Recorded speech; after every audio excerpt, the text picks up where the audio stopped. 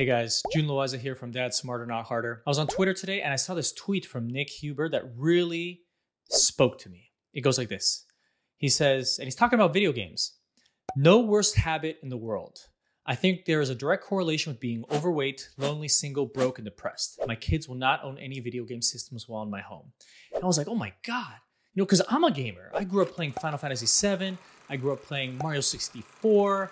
Grew up playing Metal Gear Solid. If you can remember those days, man, those are the glory days of video games. And as I'm raising my children who are 6 and 3 years old, I've always thought to myself, when am I going to introduce video games to them? I actually have a Switch right in there, over there, back there in the bookshelf that is just completely unused because I don't have time. I'm prioritizing my work, my family, my wife, my children, sports, working out, and I just don't have time to play video games. So in one sense, I understand, right? Getting video game addiction or playing too many video games is taking away time from everything else. But to not allow it in your household, that seems very extreme. So I was thinking about this and it really reminded me of a quote by Jonathan Haidt in his book, The Coddling of the American Mind. And in that book, he has a quote. He says, "There's an old saying, prepare the child for the road, not the road for the child." And I think this speaks volume. This quote is going to help you, help me, help everyone in terms of their parenting style and what they ban from the household, what they don't allow. So in this case, Nick Huber, when he's talking about banning or not allowing video games in his own home, you have to think about that. What are the repercussions? In this case, Nick is really preparing the road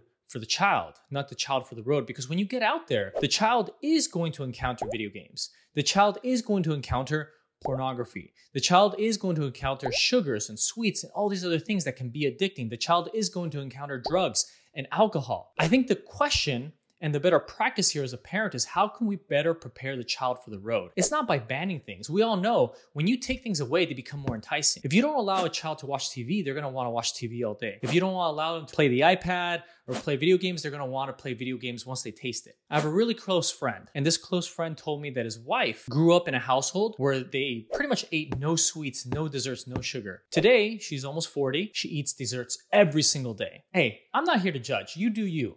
But I'm just saying, if you take things away from the child, then you're not preparing them for success. I think the goal needs to be to teach them self-control, self-regulation.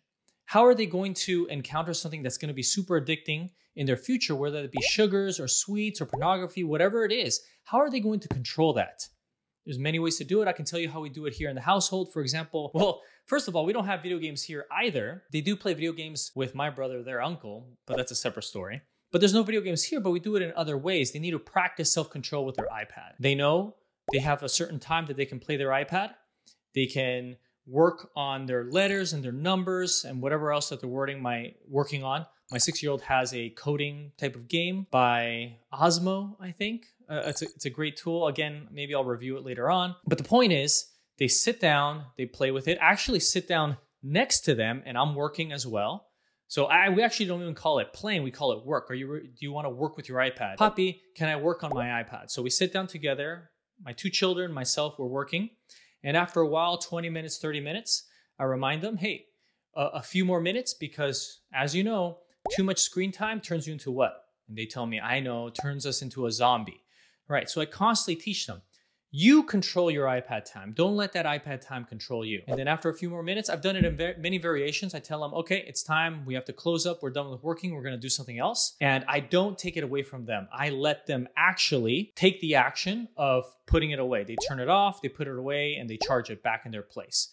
Right? So it's not me taking it from them, it's them regulating themselves. Another way I've done it is ask them, how many more minutes do you want? And I have this timer, I'll have to go find it, but it's this blue little timer. And they say 5 minutes, 10 minutes, whatever it may be. I set it for 10 minutes. When the alarm goes off, they have to, again, take that initiative and self-regulate, have that self-control to put that iPad away. And it's all practice. Same thing for sweets.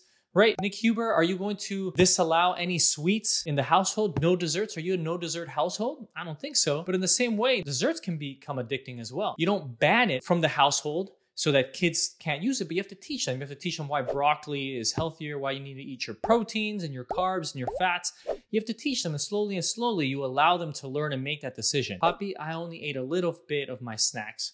I think my daughters came home today from shopping at the grocery store and they were eating Poke. My daughter tells me, Poppy, I only ate 3 of the Pokies and the rest I'm saving for later. That is a gradual process. they don't learn that if you ban desserts completely from them. The same way, they're not going to learn how to regulate if you completely ban video games. So again, in the overall premise, I agree. Any addiction is bad. Video games, pornography is extremely bad for young men. We can talk more about that later. But I just wanted to do this quick response to Nick. Thank you so much for listening. I'll catch you on the next one.